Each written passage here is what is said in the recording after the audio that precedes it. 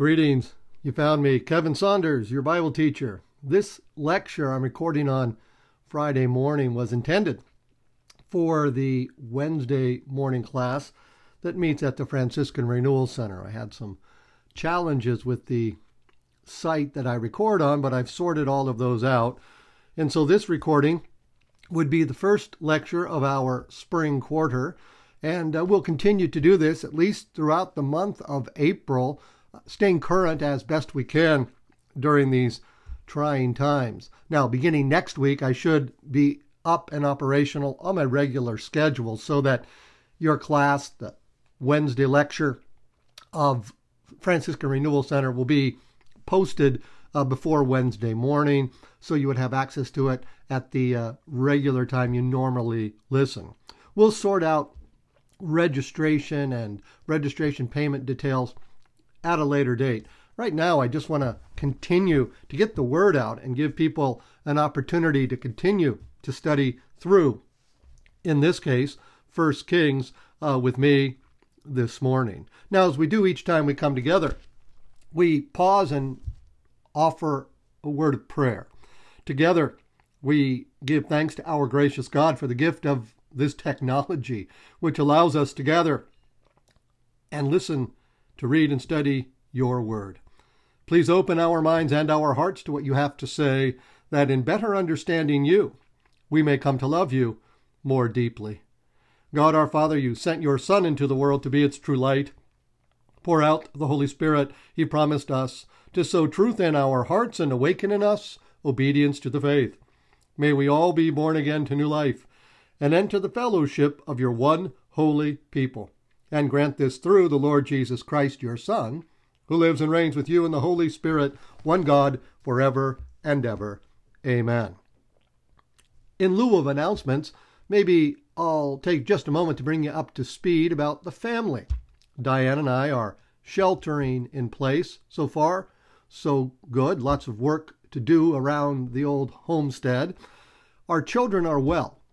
4 of the 5, remember, are in more strict quarantine quarters, 3 of them living in the general Los Angeles area, the other living in San Diego. The 2 moms, a little stir-crazy now that they're homeschooling their children until at least the summer months, as all the schools have been canceled, although all my children continue to work in various way, shape, and form from their homes. Some have lost a bit of their salary, but none have lost their jobs to date, which is good news if you're a parent of an adult child.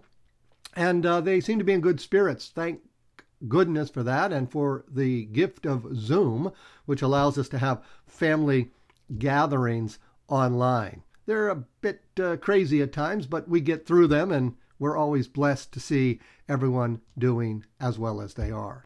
So having said that, I'm going to direct your attention back to 1 Kings, and in a moment we're going to return to 1 Kings chapter 20 and the 34th verse.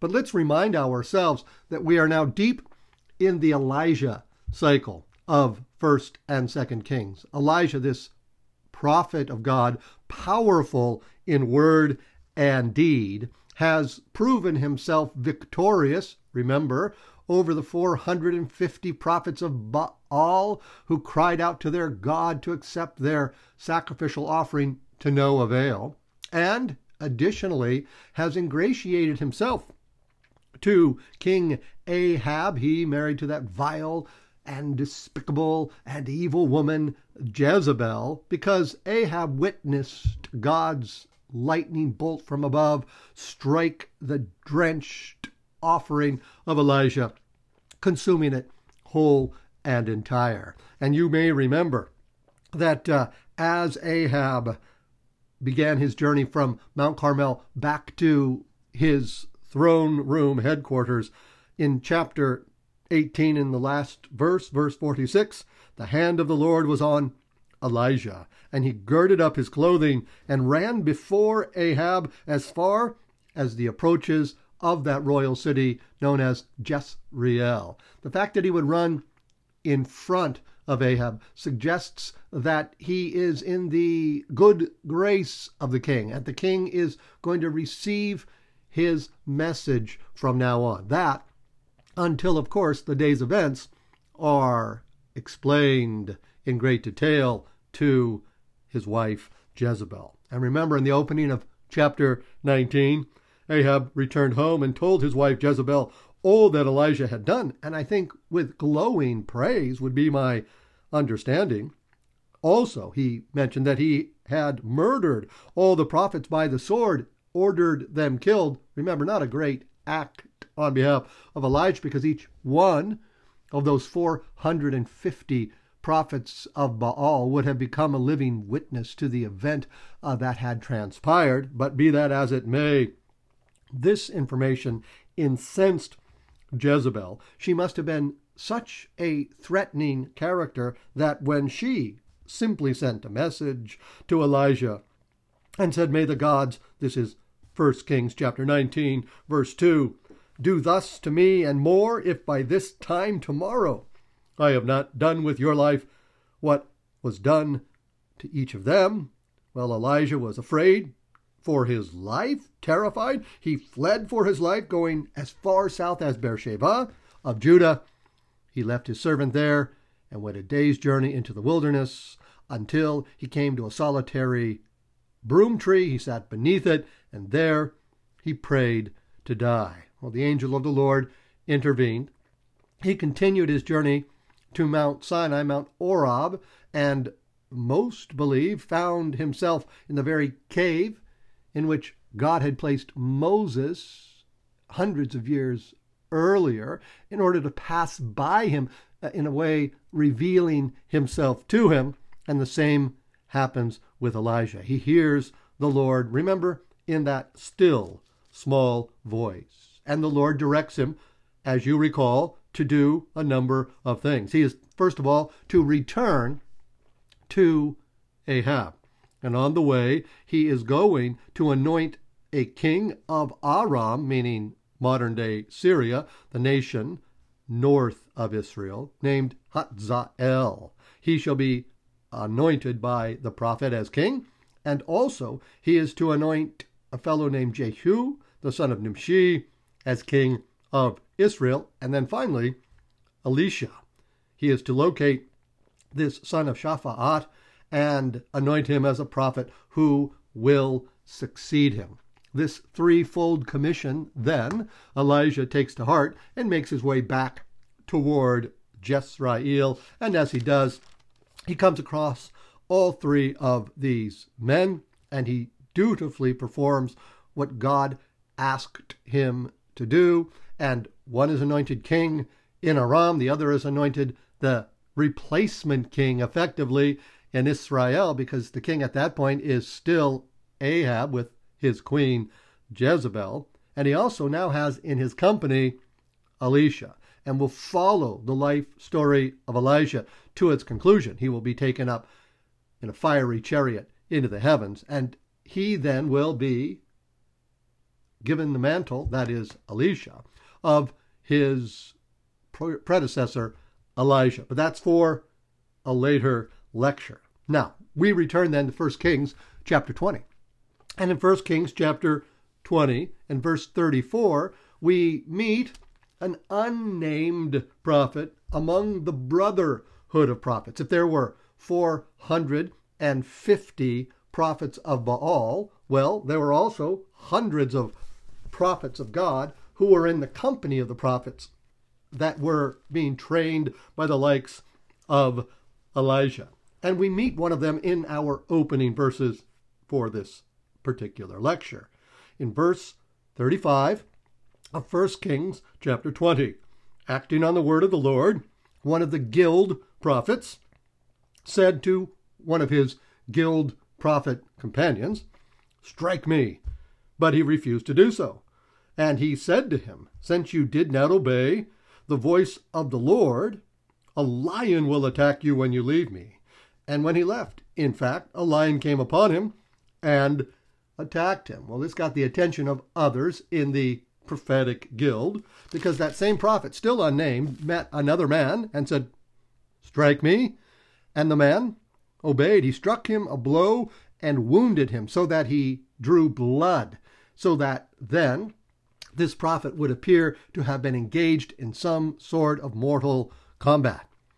Now that particular prophet, so wounded, in verse 38, went on and waited for the king on the road, disguising himself with a bandage over his eyes. And as the king was passing, he called out to the king and said, "Your servant went into the thick of the battle, and suddenly someone turned and brought a man and said, 'Guard this man. If he is missing, you shall have to pay for his life with your life, or pay out a talent of silver.'" That man, fictional of course, to the king's ears, would have been a valuable captive taken in the course of the engagement.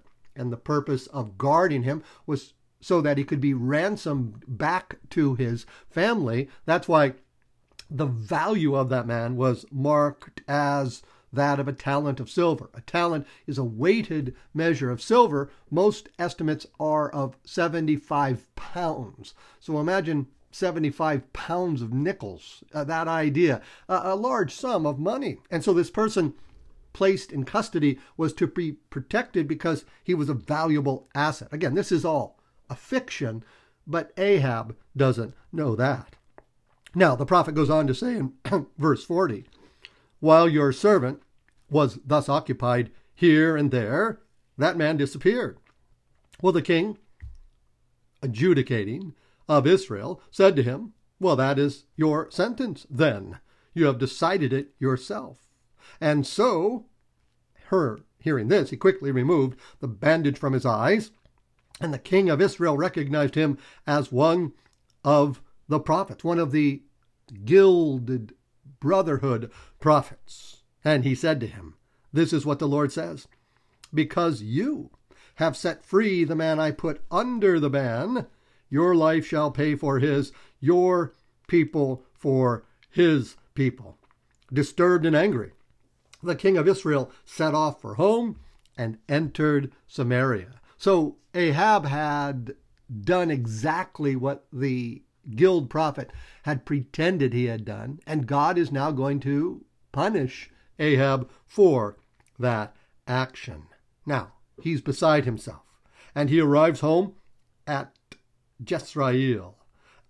In Jezreel, there was a fellow in chapter 21 named Naboth.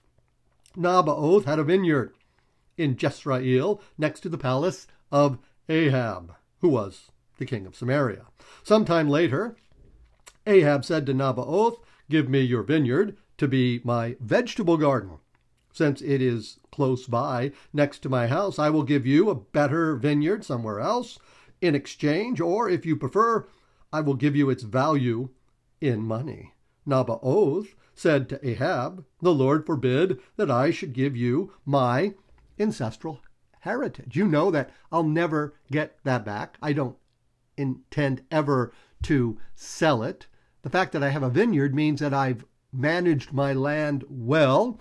The last thing that you build as part of your homestead effectively is that vineyard, because it has to be tended on a hillside with the right temperature gradients. It has to be walled. It has to have a tower in it, and it produces fruit ripe at the same time. So it's very labor intensive. You wouldn't have gone to all of that work with ever having an intention to sell it. So he says, no, you understand our culture and our traditions. I'm not going to give it to you, and I'm not going to sell it to you. I'm not going to trade it for another vineyard somewhere else.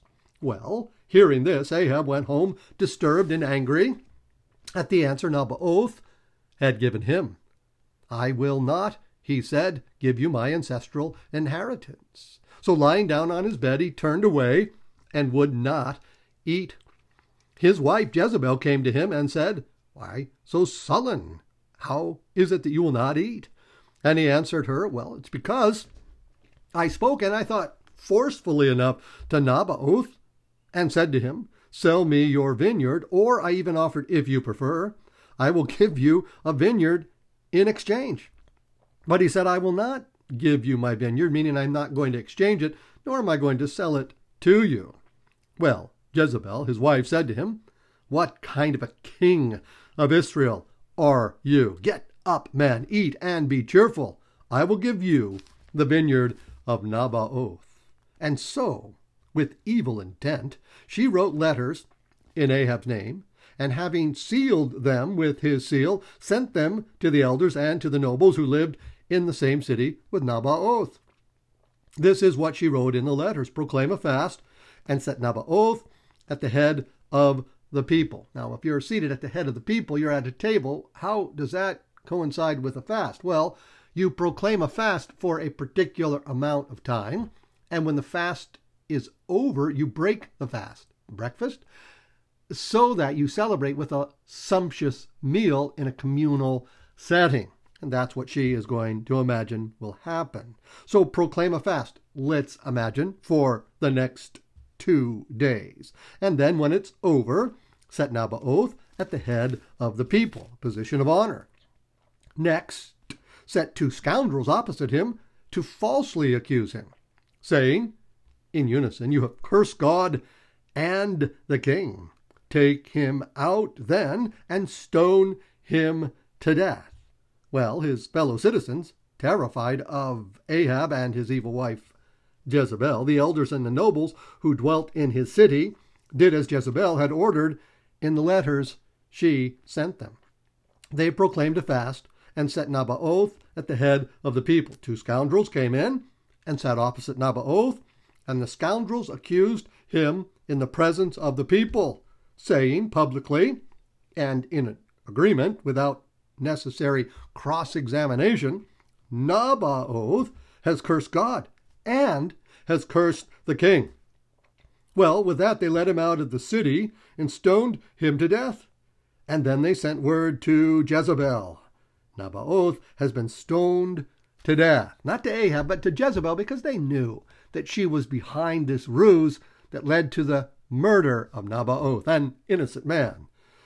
Now, when Jezebel learned that Naboth had been stoned to death, she said to Ahab, go now, take possession of the vineyard of Naboth the Jezreelite, which he refused to sell you, because Naboth is not alive. He's dead. And when Ahab heard that Naboth was dead, he started on his way down to the vineyard of Naboth to take possession of it. I remember reading, as recently as a year ago, that biblically tuned archaeologists believe that they have not only located the royal compound of Ahab in Jezreel, a valley, it hadn't gone anywhere, but also, in addition, what was most likely the location of that vineyard, knowing that vineyards have to be placed on hillsides with access to sun and water, the soils perfectly suited for the cultivation of the grape. And so, given that information gleaned from 1 Kings chapter 21, they believe that they've actually located that physical geographic site, attesting once again to the veracity, to the historicity of the Hebrew Bible and the New Testament. Well, having accomplished this ruse and murdered Naboth in the process, the word of the Lord in verse 17 came to Elijah the Tishbite, and he was told to go down to meet Ahab, the king of Israel, who was, as Elijah was informed, in Samaria. Jezreel is in Samaria. He will be in the vineyard of Naboth, where he has gone to take possession illegally as a result of a ruse which led to murder. When you meet him there, tell him, this is what the Lord says. After murdering, do you also take possession? And tell him, in the place where the dogs licked up the blood of Naboth because he was stoned off the edge of a precipice and fell to his death, the dogs shall lick up your blood also. Now Elijah goes to meet the king. And when he does, Ahab greets him. And when he sees him, in verse 20, he says, have you found me out, my enemy?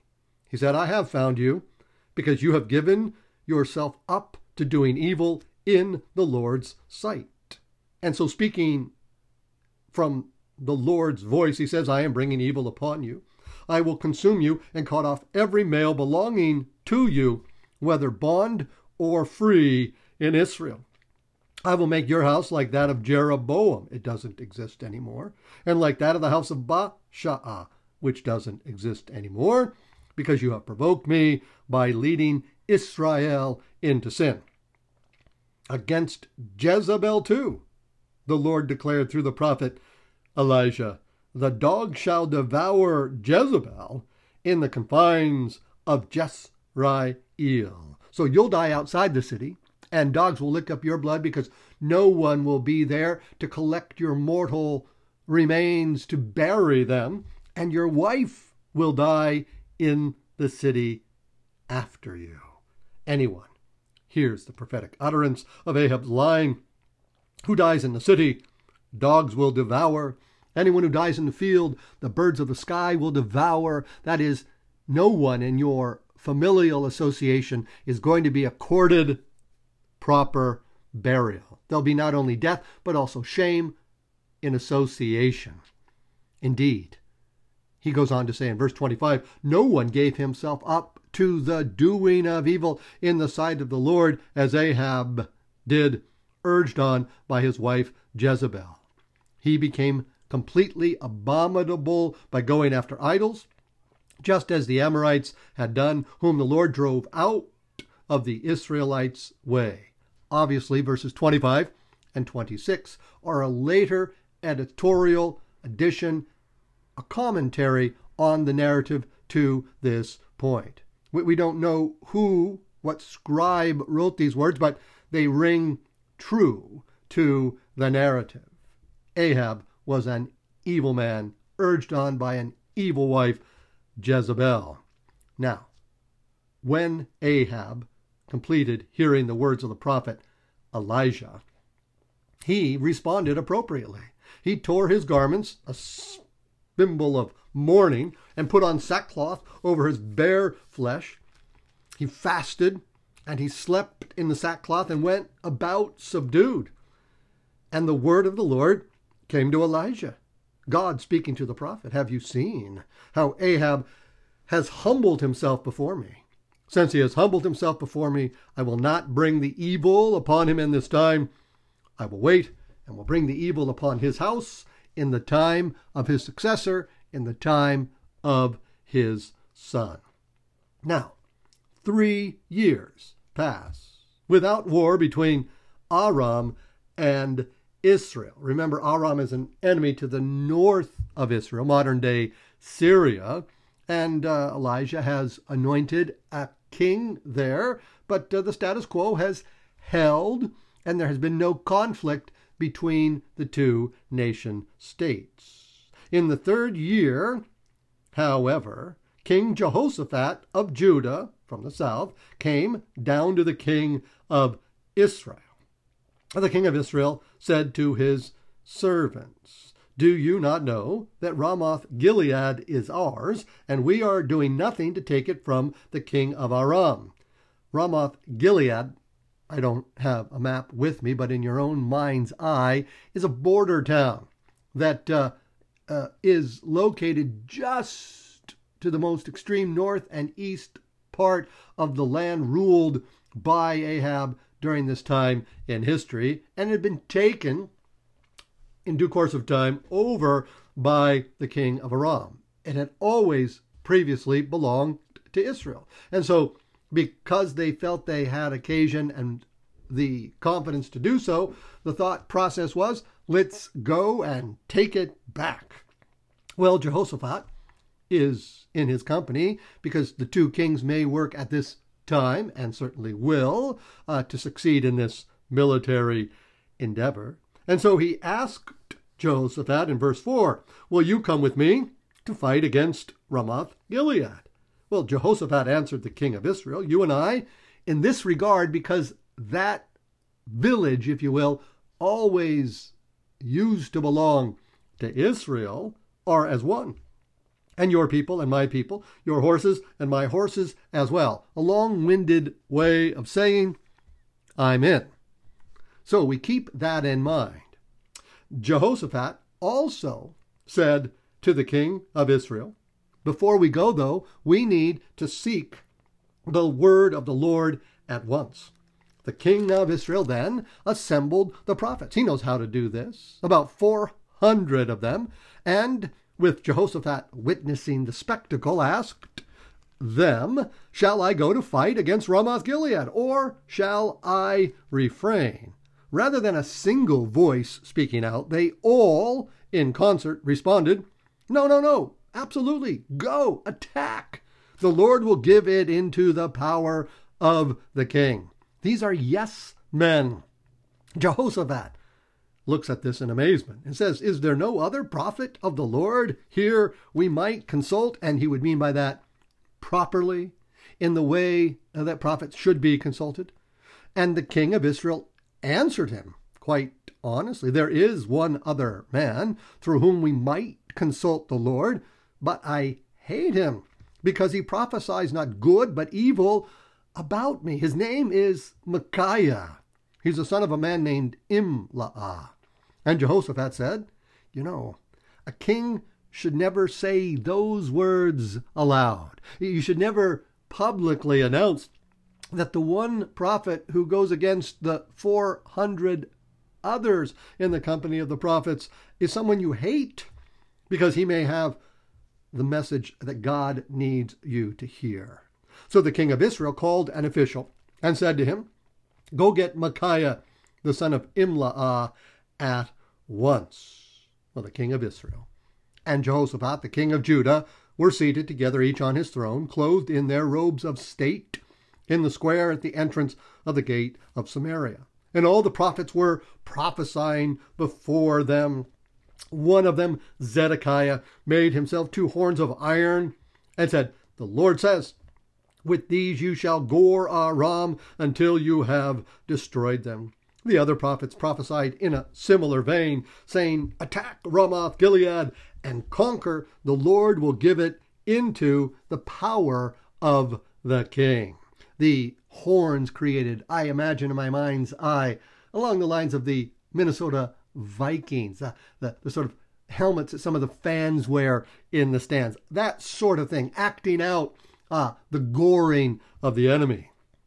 Meanwhile, in verse 13, the messenger who had gone to call Micaiah said to that prophet in chains, "Look now, all the prophets are unanimously predicting good for the king.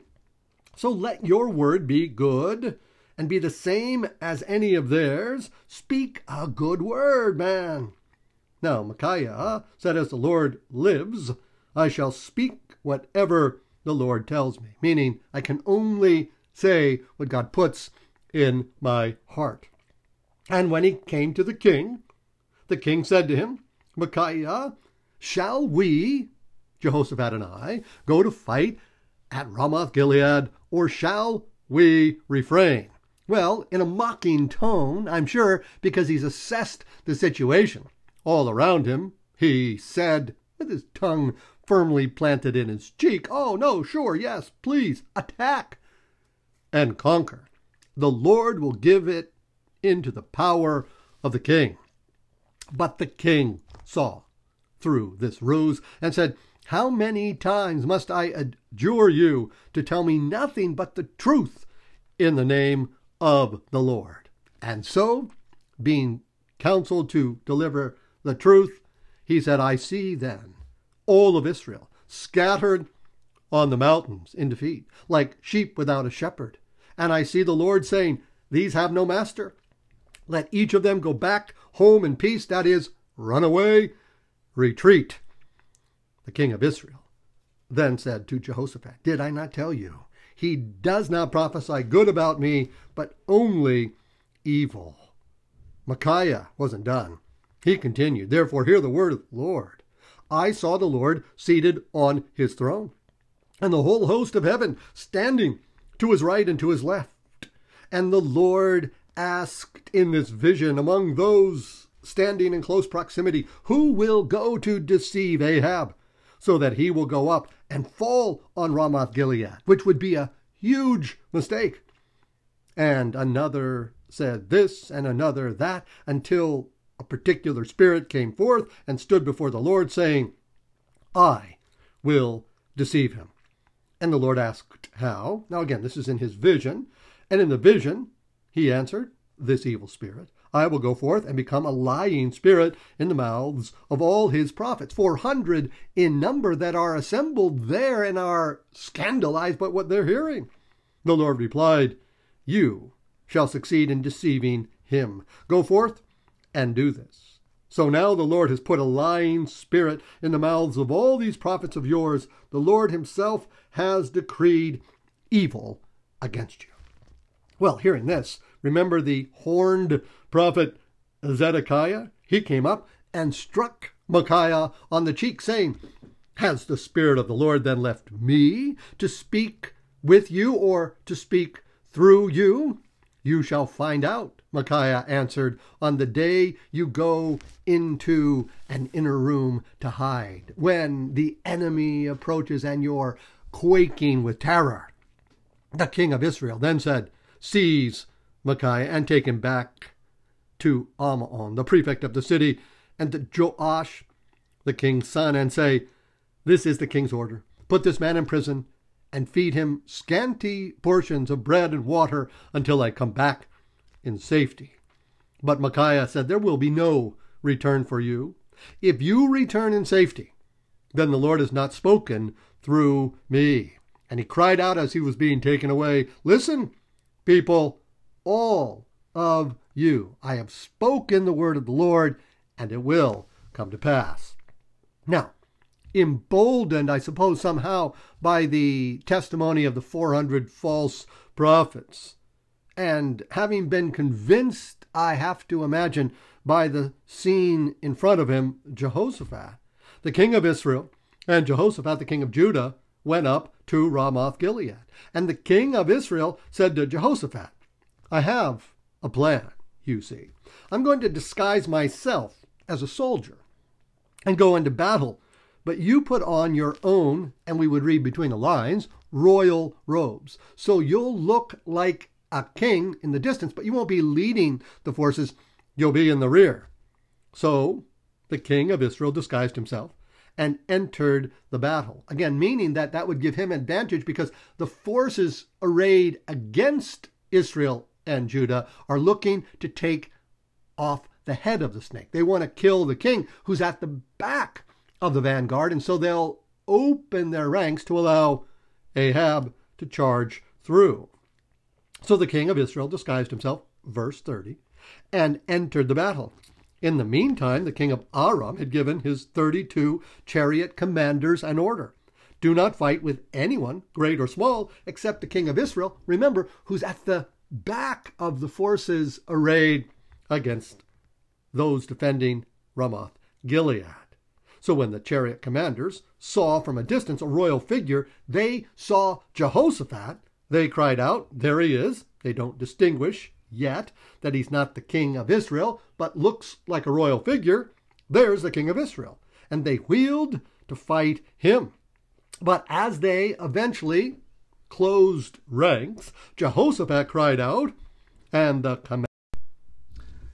And so, in verse 33, Jehoshaphat, realizing that the Aramean commanders are on his tail, cries out, and the chariots of those from Aram, seeing that he was not the king of Israel, turned away from him. But as they did, someone drew his bow at random, and firing that arrow, hit the king of Israel between the joints of his breastplate. He ordered his charioteer, rein about and take me out of the ranks, for I am wounded. As he did, the battle grew fierce during the day, and the king, who was propped up in his chariot, faced the Arameans and died in the evening. The blood of his wounds during the course of that afternoon flowed to the bottom of the chariot, which was made of stiff leather. At sunset, a cry went out through the army, every man to his city, every man to his land. So over the course of the afternoon into the evening hours, the king of Israel bled out. Ahab bled out, and the blood soaked the base of that chariot. And so the king died, and they came back to Samaria, and they buried him there. And when they washed out the chariot at the pool of Samaria, they were amazed, because they looked, and dogs licked up his blood.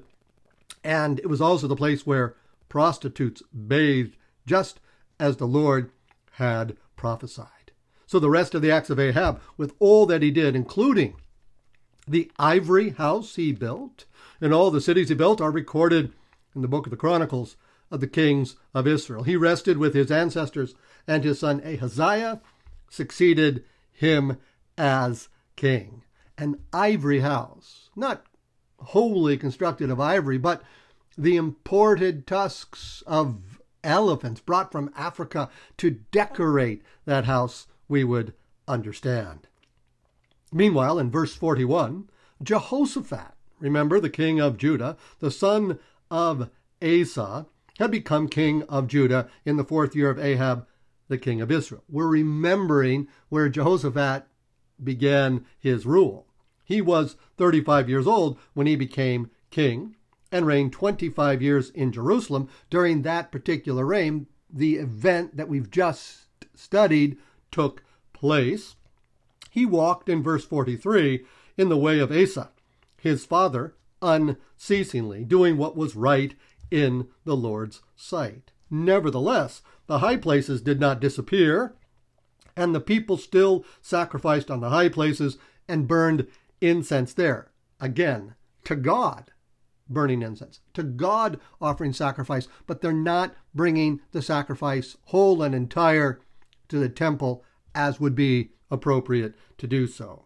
Jehoshaphat had also made peace with the king of Israel. Again, this is what allows for the events of chapter 22 to take place during a time of peace between the south and the north. They come together to fight against a common enemy. They fail spectacularly because they don't listen to the singular voice of God spoken through the prophet Micaiah in the assemblage of those 2 kings in Jezreel.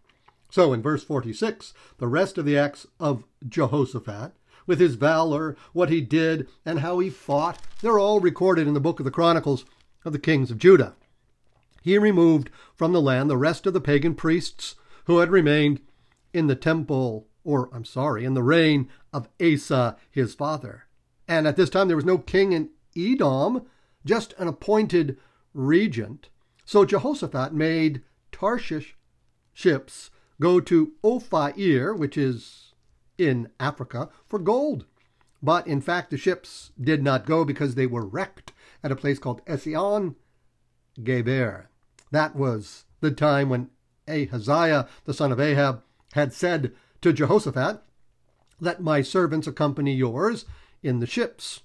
But Jehoshaphat would not agree. He had been tricked into this military engagement by the father of Ahaziah, Ahab, and so they had severed the confidence they had brokered over the years, Judah and Israel. Eventually, Jehoshaphat rested with his ancestors and was buried with them in the city of David, his father, and his son Jehoram succeeded him as king. So now, bringing us back to the historical narrative, Ahaziah, the son of Ahab now, became king over Israel in Samaria. This happened in the 17th year of Jehoshaphat, the king of Judah. He reigned for the following 2 years over Israel. Remember, he becomes king because his father is killed by that errant arrow that was fired and pierced the joints of his armor. He bled out in his chariot. Ahaziah did what was evil in the sight of the Lord. He's a northern king, walking in the way of his father, his mother, and Jeroboam, the son of Nebat, who caused Israel to sin. He served Baal and worshipped him, thus provoking the Lord, the God of Israel, just as his father had done. Now that brings us to a conclusion of 1 Kings, and we'll move now seamlessly into 2 Kings, remembering that in some very old translations of the Bible, in the Catholic faith community, in a table of contents, you wouldn't even have 1 and 2 Samuel listed, as books in the Hebrew Bible. Rather, they would be called 1st and 2nd Kings, and our 1st and 2nd Kings would be called 3rd and 4th Kings. It's one long, continuous historical narrative about the role that prophets play in the time of the united and disunited monarchy. And so we keep that in mind. The same cast of characters cascades past the end of 1 Kings chapter 1 into the first chapter of 2 Kings. 2 Kings chapter 1. After Ahab's death, we've chronicled that on the field of battle at the hands of the king of Aram, trying to take back Jabesh Gilead. Moab, a nation to the east, rebelled against Israel. Why? Well, they weren't going to pay tribute anymore if there was no perception that Israel would be able to do anything about it. So the political kind of balance that had existed before was no longer in play, and Moab is going to rebel against Israel and test her resolve to see if she will send forces across the Jordan River to exact a political or a military penalty. Now, as all of this is happening, Ahaziah fell through the lattice of his roof terrace from the roof of the palace and was injured. So he sent out messengers with specific instructions. Rather than inquire of a prophet, they were to go inquire of the god of Ekron, a god called Baal-zebub, whether or not I shall recover from this injury. Now, while this messenger was sent to this pagan priest and a pagan temple where the god Baal-zebub, which is, by the way, one of the names that religious leaders in the Gospels accord to Jesus. He casts out demons by the prince of demons, Beelzebub. It's the same god of the Philistines, a god present in the earth in the issue of flies that are everywhere and bring disease. And so while the messenger of the Lord is on the way, he came across Elijah.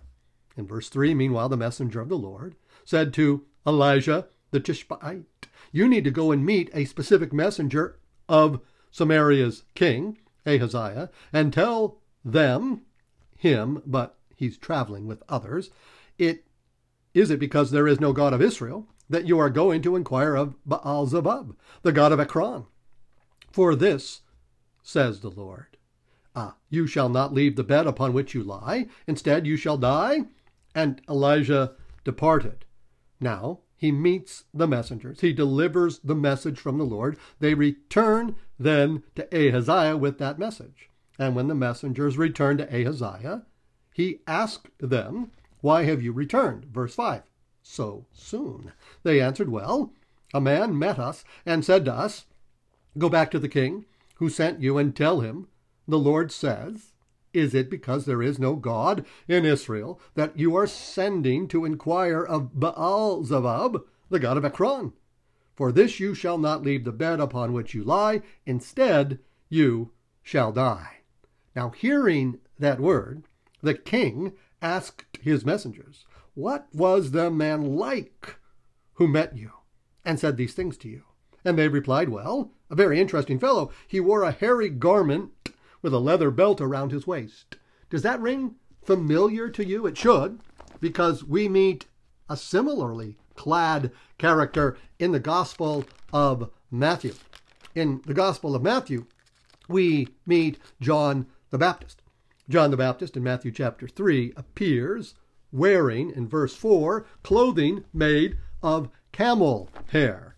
Camel hair, a hairy garment, they are synonymous, and had a leather belt around his waist. John the Baptist is clearly trying to image himself as a new Elijah. This would not be lost on anyone in the New Testament era because of this association with the great prophet of word and deed who's assumed into heaven in chapter 4 of 2 Kings next week in our lecture.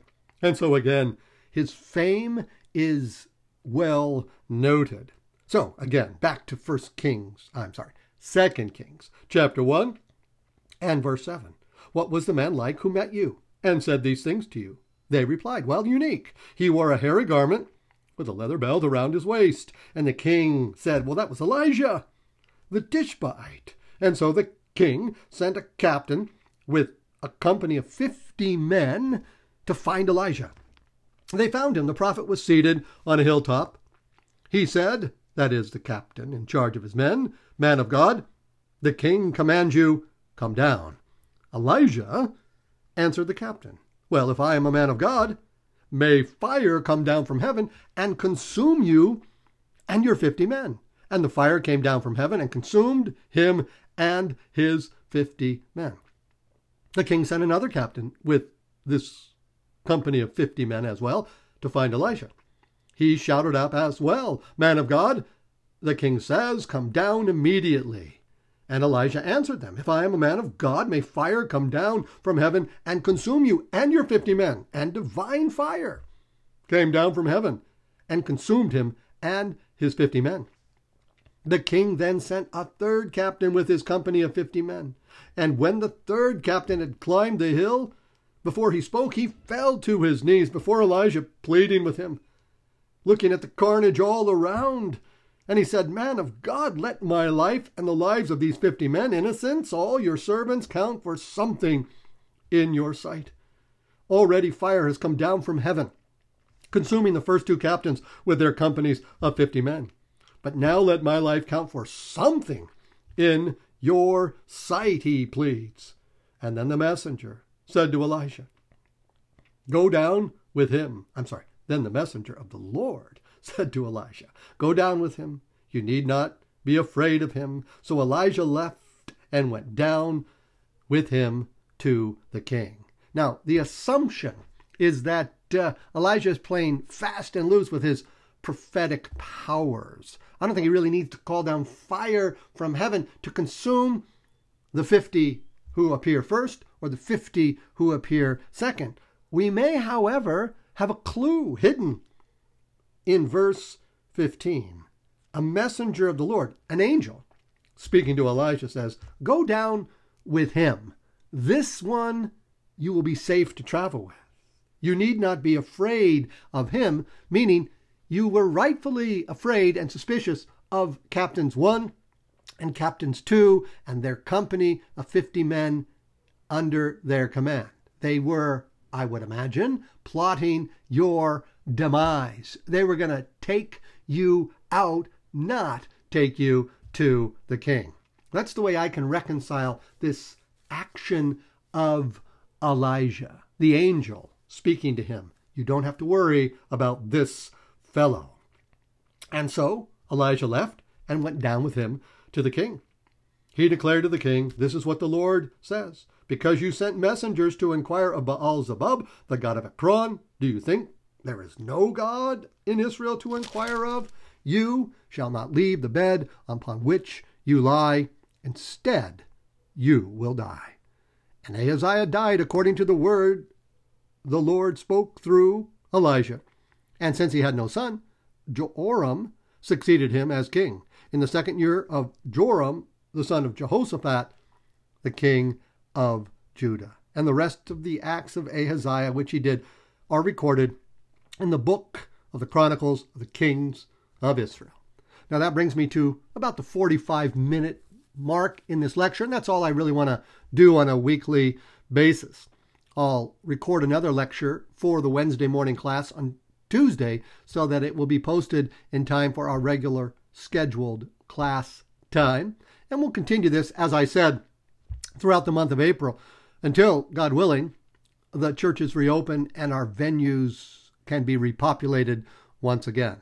But until then, I bid you adieu and never tire of reminding you of what a great student you are. Let others know that these lectures are available and give a listen.